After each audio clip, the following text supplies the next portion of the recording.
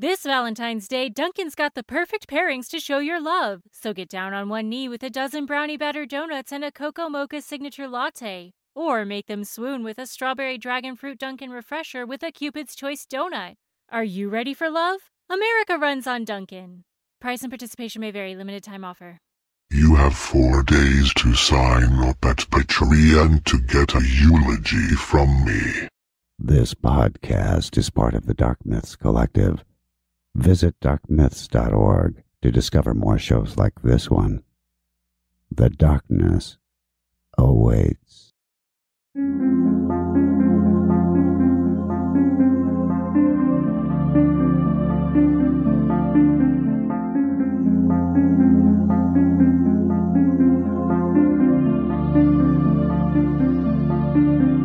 History tells the story of the world and of our lives.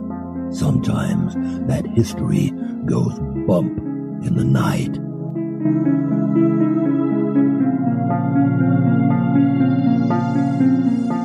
Broadcasting from the center of oddity and the supernatural in Central Florida, it's the History Goes Bump podcast.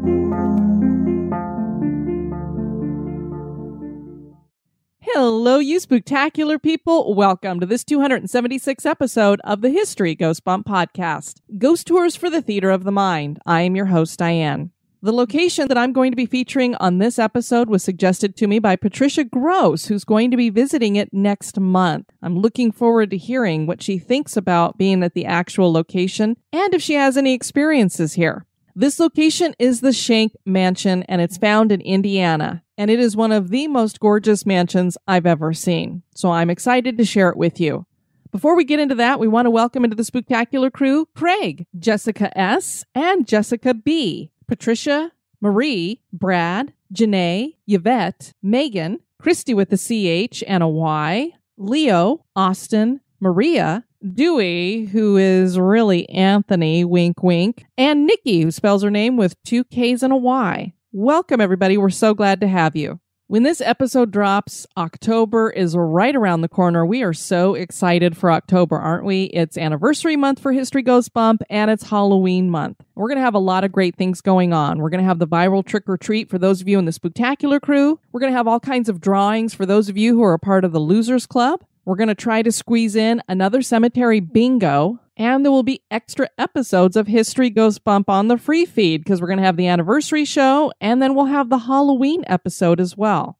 I've been getting a ton of stories that are your personal experiences for that episode. Continue to send those in. I can't wait to share them with the listeners. If you want to get in on the fun and be a part of the HGB Losers Club, you just have to be donating at the dollar level or above, either at Patreon or PayPal, and you get to come in. We have a lot of fun in there. I was just up at St. Augustine over the weekend, shared a bunch of live videos from there, and the first bonus cast that I'm going to be putting out in October is going to take you all along on the ghost train in St. Augustine. But you can only get that if you're an executive producer at the $5 and above level. So come on in and join us. So come and join the executive producers in the cemetery. And if you're still around come Christmas time, you get a Christmas card that'll be coming out to you as well. All right, now on to This Moment in Oddity.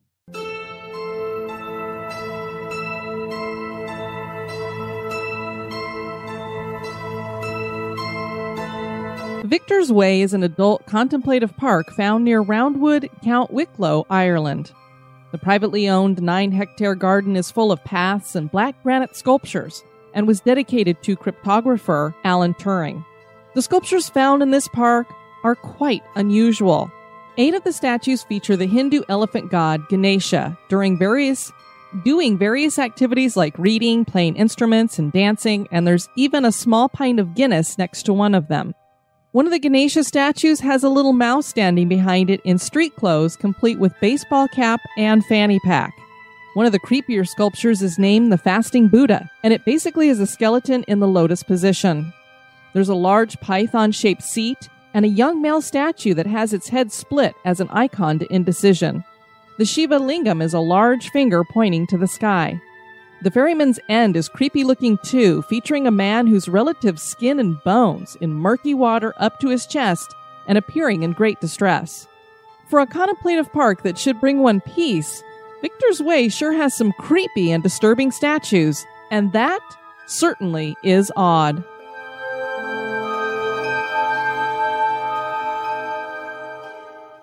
Grab your slippers, hot chocolate, flashlight, and maybe even that baseball bat. And now, this month in history.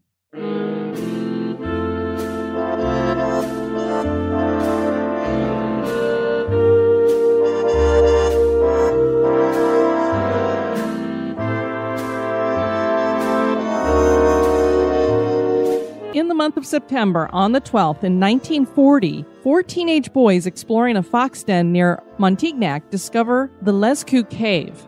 The Lescaut Cave contained murals with a menagerie of animals, including enormous bulls, horses, and deer, and there was one rare image of a human.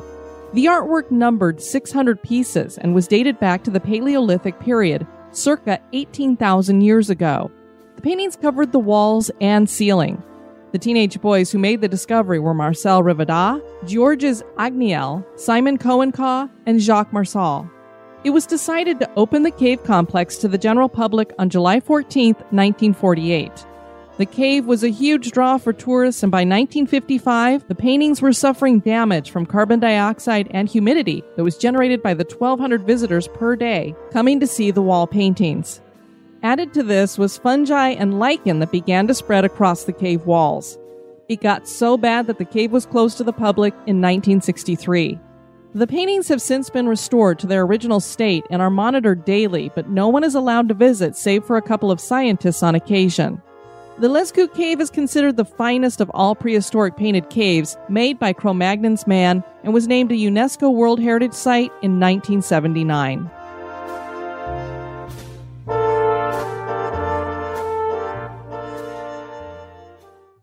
The former Benjamin Schenck Mansion in Vevey, Indiana, is today known as the Schenck Mansion Bed and Breakfast Inn. The 2-story Second Empire-style mansion has over 8,000 square feet of living space and is furnished with antique and reproduction furniture. The home was built over 144 years ago and has had multiple owners and served a variety of purposes. Today, it not only welcomes guests, but reputedly is quite haunted. Join me as I explore the history and hauntings of the Schenck Mansion.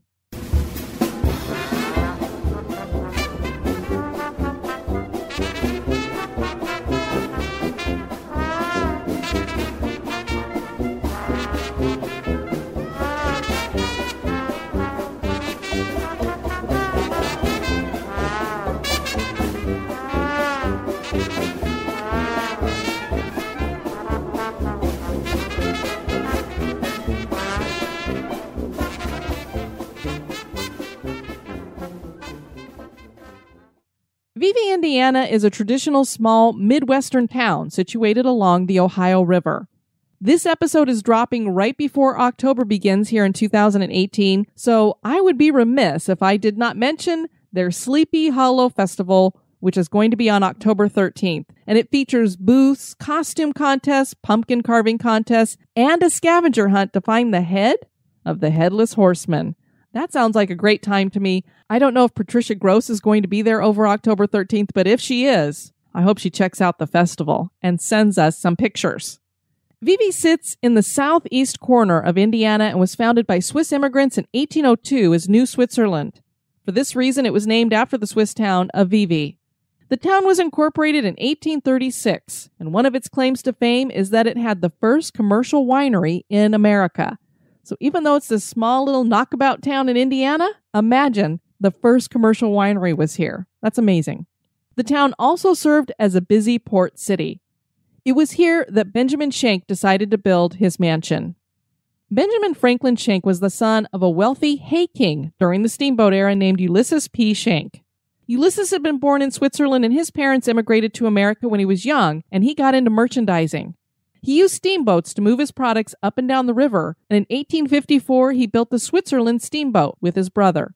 This went on to serve on the Union side of the Civil War as a gunboat. He got his nickname of Hay King because he bought and sold large quantities of hay. Benjamin was born in Louisville, Kentucky on November 3rd in 1834. He went to law school at Poughkeepsie, New York, and was admitted to the bar, but decided law was not for him, and he joined his father in the mercantile business. He added the purchase of the VV Weekly News to his business holdings in the 1850s and edited it for several years. He also manufactured ink with a partner named John Henry.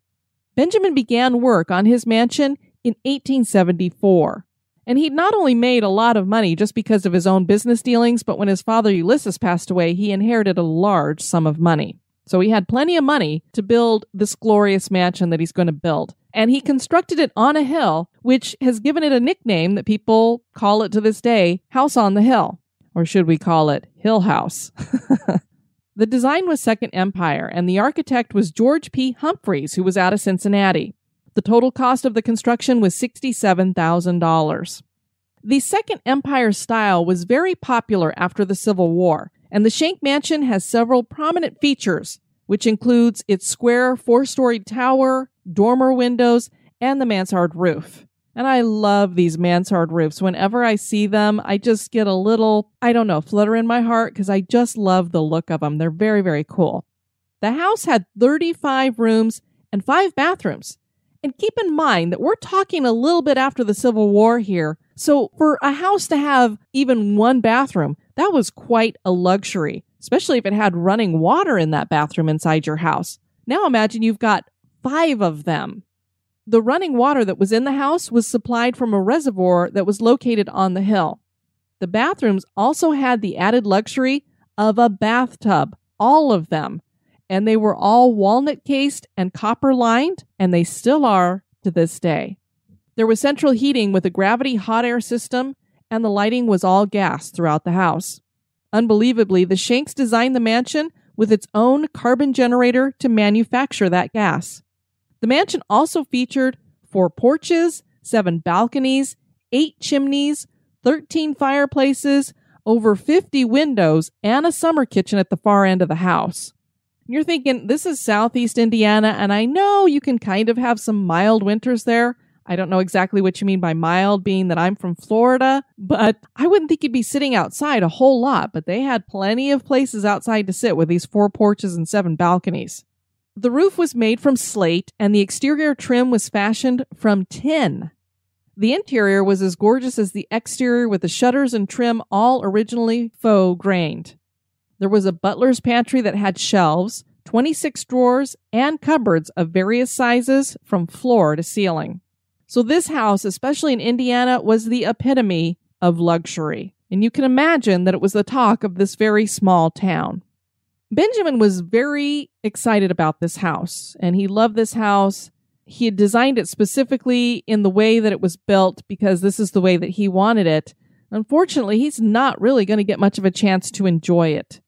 By November of 1874, his health began to deteriorate. I can't find any specifications about what that deterioration in his health could be, but he was told to go to Florida for a while, so he and his family spent the winter and spring in Jacksonville, Florida. I'm thinking if somebody's been told to go south and they're a younger person, maybe we're talking about tuberculosis or something. I'm not sure, but obviously it was somewhere that they thought if he went to a more humid climate that didn't have cold winters and snow or anything like that, that it would be more preferable to him. They returned to VV in the summer, and the family was able to spend that summer and the next in the mansion, although it was not finished being constructed. The family returned to Florida in 1877, and Benjamin died there in April at the young age of 42. He never got to see his home completed. His wife Celestine lived in the mansion intermittently until her death in December of 1885. So she really didn't get to enjoy it for a long period of time either. The Schencks had 3 daughters, and they held on to the mansion until 1923, but it was mostly abandoned through the early 20th century. In 1923, they gave the mansion and the 65 acres around it to the Indiana Baptist Convention. The church eventually returned it back to the family. So in 1945, the mansion was sold to Clarence and Lulu Wiseman. And they were going to use this not only as their home, but also as a clubhouse for the Switzerland County Saddle Club. There was so much room in this house that they rented out the entire second floor as a tenement. Major T. and Ruthie Jester bought the home in 1966, and they sold off the land around the property, save for 6 acres. there was this long driveway, and at the end of the driveway, the Wisemans had put in a trailer park. And so they sold the house to the Jesters, but the trailer park was treated as a separate entity, and they sold that to Irving and Lynn M. Wilson. The next owners were Burrell C. Farnsley and Alexander Sandy Spear of Louisville. They bought the property in 1972, and they were the first ones to really begin restoration efforts on the house. Not only did it need some updating, but during the time when it was abandoned, it got wrecked around quite a bit by local people who vandalized it and such. In 1981, they gave up their efforts to restore the house and sold the property to their friend, Mark C. Miles, and he continued restorations and then put the mansion up on the market, and it sat there for several years, and then it was bought by Jerry and Lisa Fisher in 1998. And they completed all the renovations in 2000, so it was all updated, it was ready to go, and they opened it up as what it is today, the Schenck Mansion Bed and Breakfast. They also got rid of the trailer park and landscaped the property with terracing, a patio, water features, and a vineyard. The current innkeepers are Steve and Jenny. I've also heard that Lisa Fisher pops in and out, so I'm not exactly sure how this all works because the website that goes with the bed and breakfast kind of leaves it with Jerry and Lisa Fisher being the owners. But then when I looked on TripAdvisor to check out what people thought about it, a lot of people were talking about Steve and Jenny. Irregardless of who's running what or who owns what, the people that are taking care of this property are doing a marvelous job. Not only is it gorgeous, but I've heard that it is one of the best bed and breakfasts that you can stay in. A lot of people were commenting, I've been spoiled. I don't think I can stay in another bed and breakfast because this one has been so phenomenal. Everything else is going to be less after this. So I'd never thought about going to VV, Indiana, but to stay in this bed and breakfast, I might just make a special trip. And the fact that it's haunted, I mean, what more can you ask for? A great bed and breakfast that's comfortable, historic, with great service, wonderful food, and ghosts. I'm there. The restored mansion was placed on the National Register of Historic Places and features reproduction period wool carpet from England and Scotland, but also modern amenities like air conditioning, flat screen TVs, clock radio with docking for iPods, and there's Wi-Fi. So it just gets better and better, right? The music room was on the first floor and is now known as the Wiseman Room. 4 of the other guest rooms are named for members of the Schenck family, and several contain canopy beds. I just love that. And as I said, the reviews on TripAdvisor rave about how great this place is to stay. And I don't know, it seems to be so comfortable that some spirits have decided to make it their home in the afterlife. There are claims of upwards of 6 to 7 ghosts residing in this inn. A lot of what we hear reported about this bed and breakfast is what we hear about all of our haunted locations, especially inns, and that is disembodied voices and footsteps. I have to say, with all of the hauntings that I have heard about, all of the different locations that I have covered on this podcast, the thing that always seems to be a constant are these disembodied footsteps. They seem to be everywhere. I would be willing to go out on a limb and say this must be the easiest way for a ghost to present itself, is to be walking around. So guests report hearing these disembodied voices and footsteps. They also see shadow figures in some of the rooms at night. There's a lady in white here who haunts the second floor. She seems almost to be residual as she just floats through the hallway and doesn't seem to take notice of anybody. They try to get her attention, try to talk to her, and she just completely ignores them.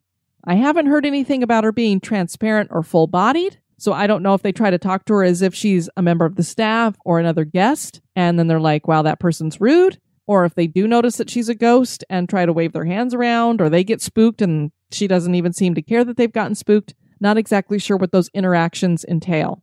One of the most common reports comes from male guests who claim to be kissed in the middle of the night by someone they can't see. So hopefully it's a good kisser.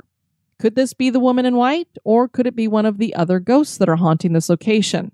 Because there is another female ghost here for sure, and she has been described as an Amish housekeeper.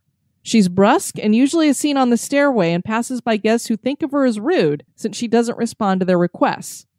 The guests will go up to the innkeepers and complain about the housekeeper, only to be told that no such woman is employed by the inn.